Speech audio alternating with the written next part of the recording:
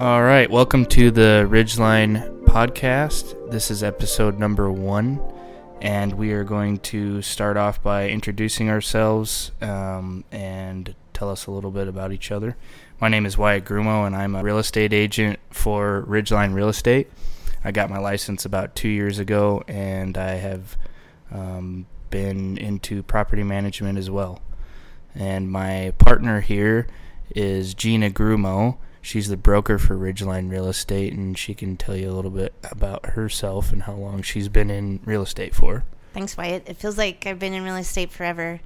I started in 1998, so it has been forever. And technically, you have been in it forever as well, because when you're born, I was in real estate. So you've been doing it all along with me and listening to the side when in the car while I was talking to people. So you've had some experience as well.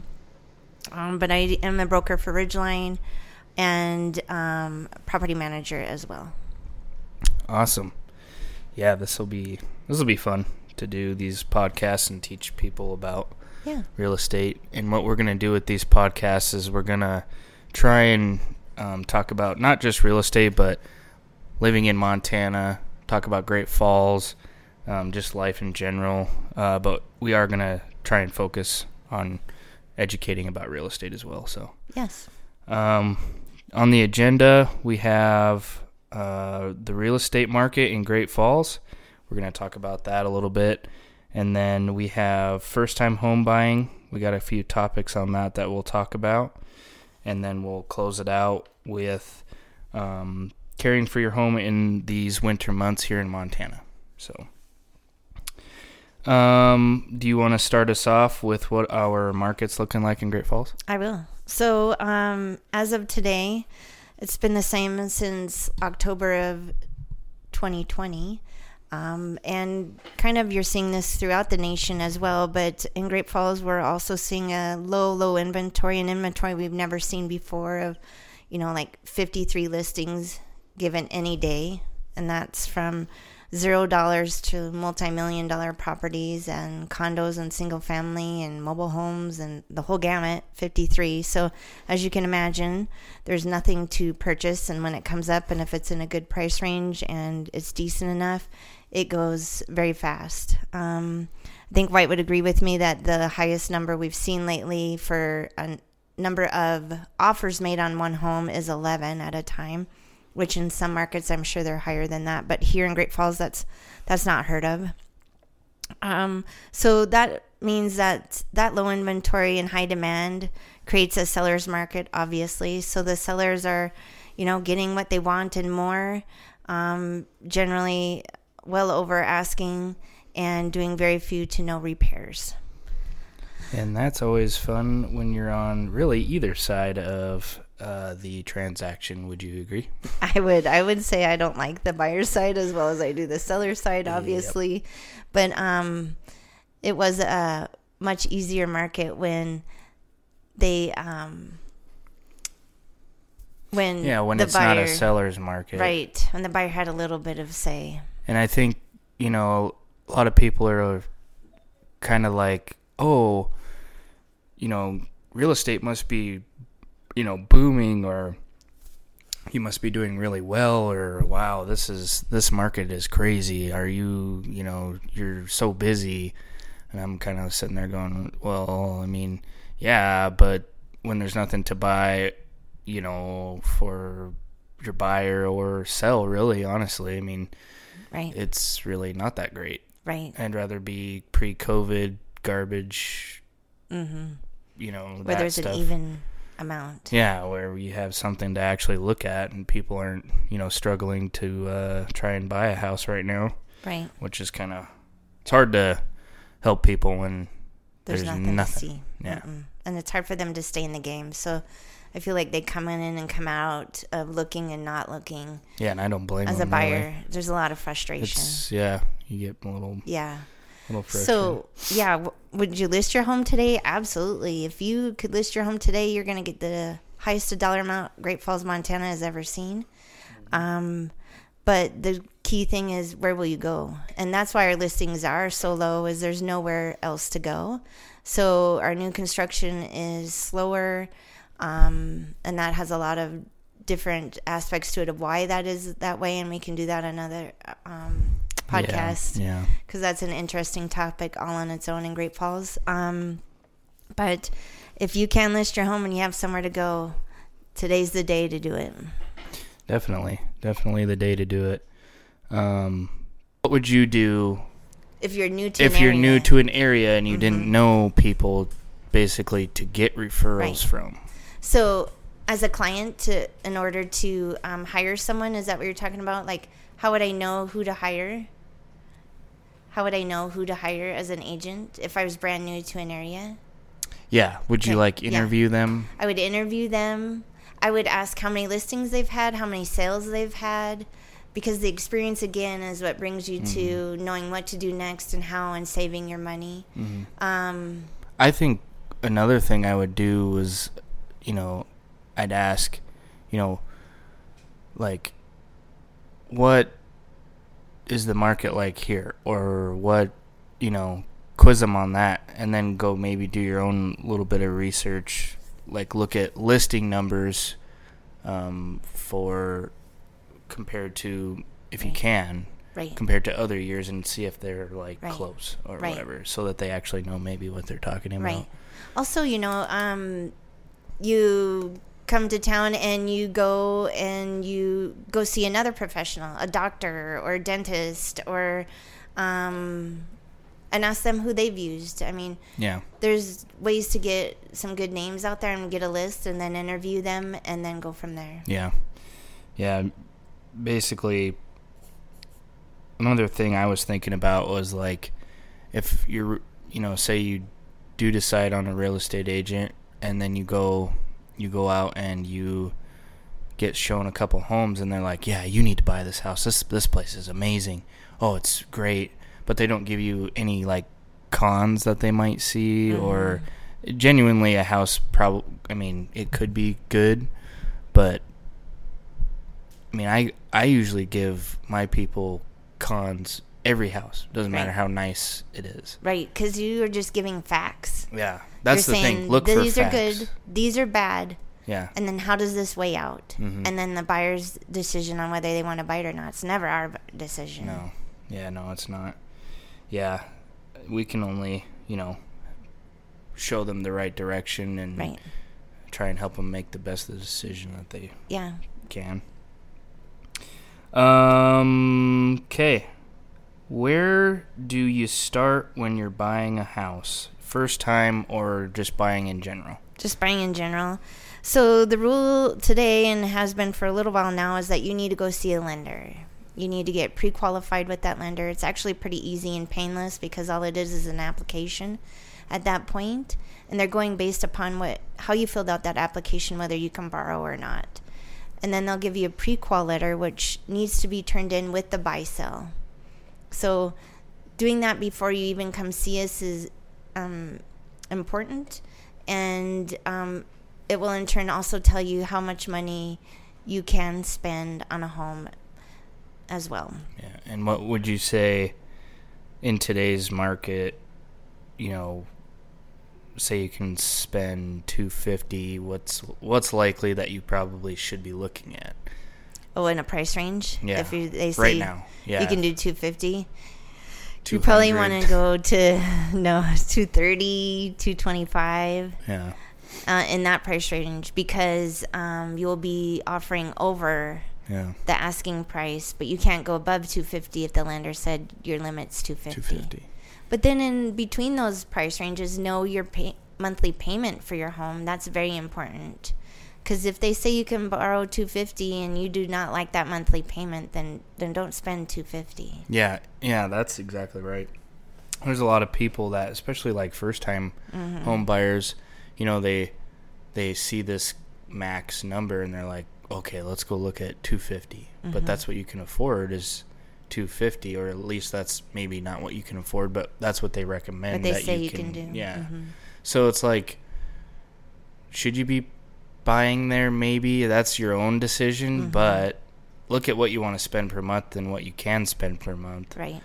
And keep in mind that things do happen, like a water heater goes out, or a furnace goes out, or, pipes break or something. Kind of think about not maxing yourself out per month, maybe, is probably, for a first-time home buyer, a good idea. Yes. Just giving yourself that little bit of wiggle room.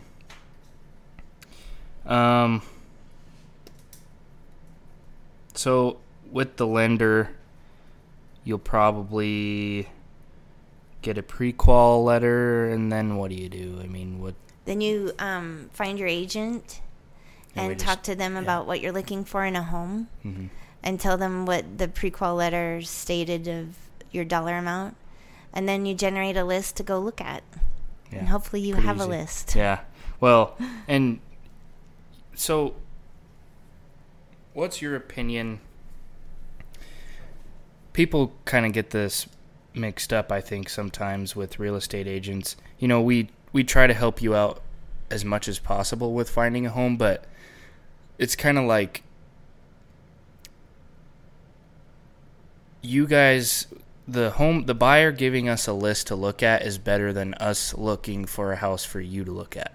Absolutely. And it was different back in 2005, 7, when 8. You couldn't go online. When you can go online and you didn't see the amount of listings that we have now.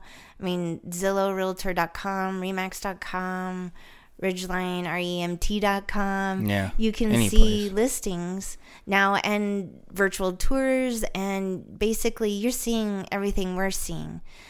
So now I think it's just as important that you're looking for that home as well as we are, because many times I think I know what that buyers said they wanted, but then they'll see something and it'll change their idea of what they want because they saw it in a picture.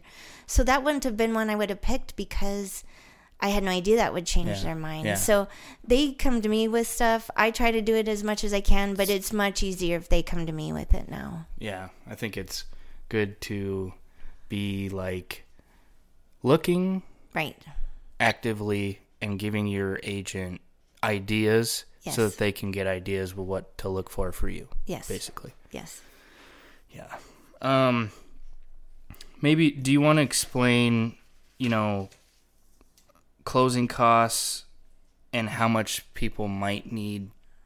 I mean, it depends on what loan you have, obviously, and what interest rate you get, but what's a closing cost, for example? Closing costs go with what? So closing costs are for every transaction, and there's seller's closing costs and buyer's closing costs. And as a buyer, you're going to want to be aware of those closing costs because that's another lump sum of money that you need to bring on top of the down payment. And the down payment... and why? Why? But why are we bringing closing on top of down right now? Right. So in the past, when we did not have a market like we have now, where it was more of a buyer's market or very even, the buyer could ask the seller to cover their closing costs. So it was mortgaged into the loan is what it was. But now the buyer does not have that opportunity to ask for closing costs. And that's because, I mean, this market you got to stay competitive in order to win. And in order to win, you have to compete with conventional loans. You have to compete with cash mostly. And those people are not asking for seller paid closing costs. Correct. So having that extra amount that you have for closing costs is like, you pretty much have to do it. Yeah. I mean,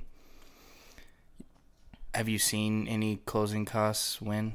No. Yeah. No, I haven't, not in the last year. So, yes, make sure you have in your bank account the closing costs and whatever you need for your down. Your down payment will be whatever type of loan you've decided to go with that your lender has said that you qualify for and is best for you. And I think another podcast will go over different types of loans and maybe have a lender on that can answer some good questions about loans. But for the basic knowledge, you can go as low as 3.5% on loans or 100% financing, meaning no down payment with the VA loan, but you have to qualify, meaning you have to have been a veteran. But at 3.5% down, you'd have that as a down payment, and then your closing costs would be about 3% as well on top of that for your closing costs as a buyer. So it's about, could be 6.5% that you would need down or more. What's the 3.5% coming off of? The closing costs at 3.5%, or is the 3.5% FHA loan? Oh, is that okay? An FHA loan. So, okay, yeah. So, and you're gonna want to take 3% from what, your sale price, right? Correct. Yep. Yep. So you're gonna have, your lender's gonna tell you, this is what you need down on your house for this price at this interest rate. Correct. And then whatever they say that you need down, you're going to need that extra 3%. For closing costs. Yeah, for whatever that the price is of your house. Correct. Okay, so $250. Yeah, that's... You need 6.5% of $250 or close. Whatever. And that's what our market is like right now, which it's sucks. Hard. Yeah, it's hard for buyers. Real hard. It's doable for sure. It's just going to take a little more effort between not only us as buyers or them as buyers, but us as real estate agents to win as well. Right. So, yeah, I guess. So that's all good news, right? Yeah, no, it's not. It's not. But I know. Oh well. I mean, this is what we do. Yeah. This is why use a realtor? Well, realtors know this market. Right. Realtors are experts on the market. Ridgeline real estate realtors are experts on the market. Every day. We are experts on the market. We look at it every day. We know what's going on with it. We know what prices homes are going for. Right. We know what they're not going for. We know how much, if you were to go into this blind, you would have no idea. You'd lose 10 deals before you even had a inkling of a clue of what was even happening. So, and most sellers, if they go in without a real estate agent, they're asking at least $20,000 too low on their price because they don't know, or 100 too high, or 100 too high. Yeah, exactly. It can go both ways. I've seen that. Yeah. And if you're one of those people, good luck with that. Yeah, it's just a difficult road. Yeah, you're not gonna. Yeah, and I'd hate to see somebody go sell their house and they could have sold it $50,000 more because they didn't know the market. Yes. Yeah. So definitely talk to a realtor or call us for sure, and we'll help you out. Right. And I just don't know. People are like, right now especially, they're like, oh, you can do this all on your own. You don't need a real estate agent, blah, blah, blah. It's like, okay, but we have a license to do this, and we know this stuff like the back of our hand. And, we grew up here, and you've been a real estate agent for 16 and a half, 17 years going on and all that stuff. Yeah. So it's like. Yeah, it's important to know it and know the legality and protect yourselves. We're here to protect the buyer and the seller, and so, it's important. Yeah, it is. As we close out here, we're going to talk about, one thing that you can do. So Montana, Great Falls, Montana, we get to, negative 20, 30, 40, 50, 60s? 50 is the lowest I've seen. Yeah. Mm-hmm. So when it's like that cold, it's like very important to keep things, well taken care of and making sure that you're doing it correctly. So, what's one thing during the winter that you catch yourself doing to make sure that your house stays, above dirt? Above dirt? Yeah, that's a good one. Not underwater or burnt down. Exactly. And, a lot of this also comes from our property management duties we do too. We have to tell tenants how to care for things, and we're there to protect that asset at all costs. So we make sure that the tenant knows for wintertime that they should replace the furnace filter. It's a good time to do that now. And in fact, I tell them weeks before we get cold to try their furnace out. That way we make sure it's firing up and running smoothly and doing well before it's negative 20 and there's no heat in the house. So it's good to do those 2 items. Yeah. And make sure they're up and going and doing well. Yep, I agree. And never leave your furnace at under 55 degrees when it's cold, freezing outside. Yes, right. 32 degrees. I agree. What do you do?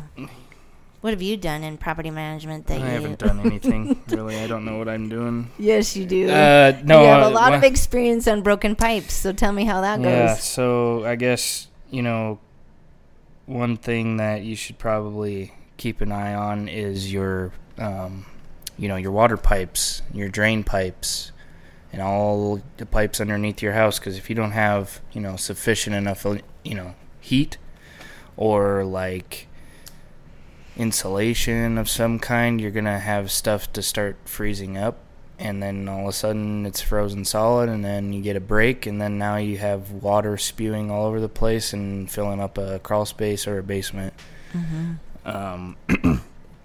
One way that you can make sure of this is if you have a single level house or a house with a crawl space, you could go down in there and see, is there insulation on the walls? Or is there, some sort of heat source? Is there a vent down here, getting some heat pushed down here? Are these pipes heat tape wrapped or insulated? Making sure that everything's, sufficiently warm so that when it does get cold, it doesn't freeze, and then you have burst pipes, and then you're in a real bad problem mess. Been there, done that. Yeah.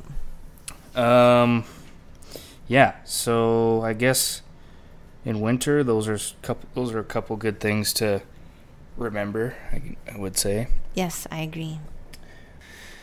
Thanks for tuning in to the first Ridgeline podcast, and next week we'll talk about equity in your home and how you can maybe get some more equity out of your house, and how to determine how much equity you've already acquired based off of using a real estate agent.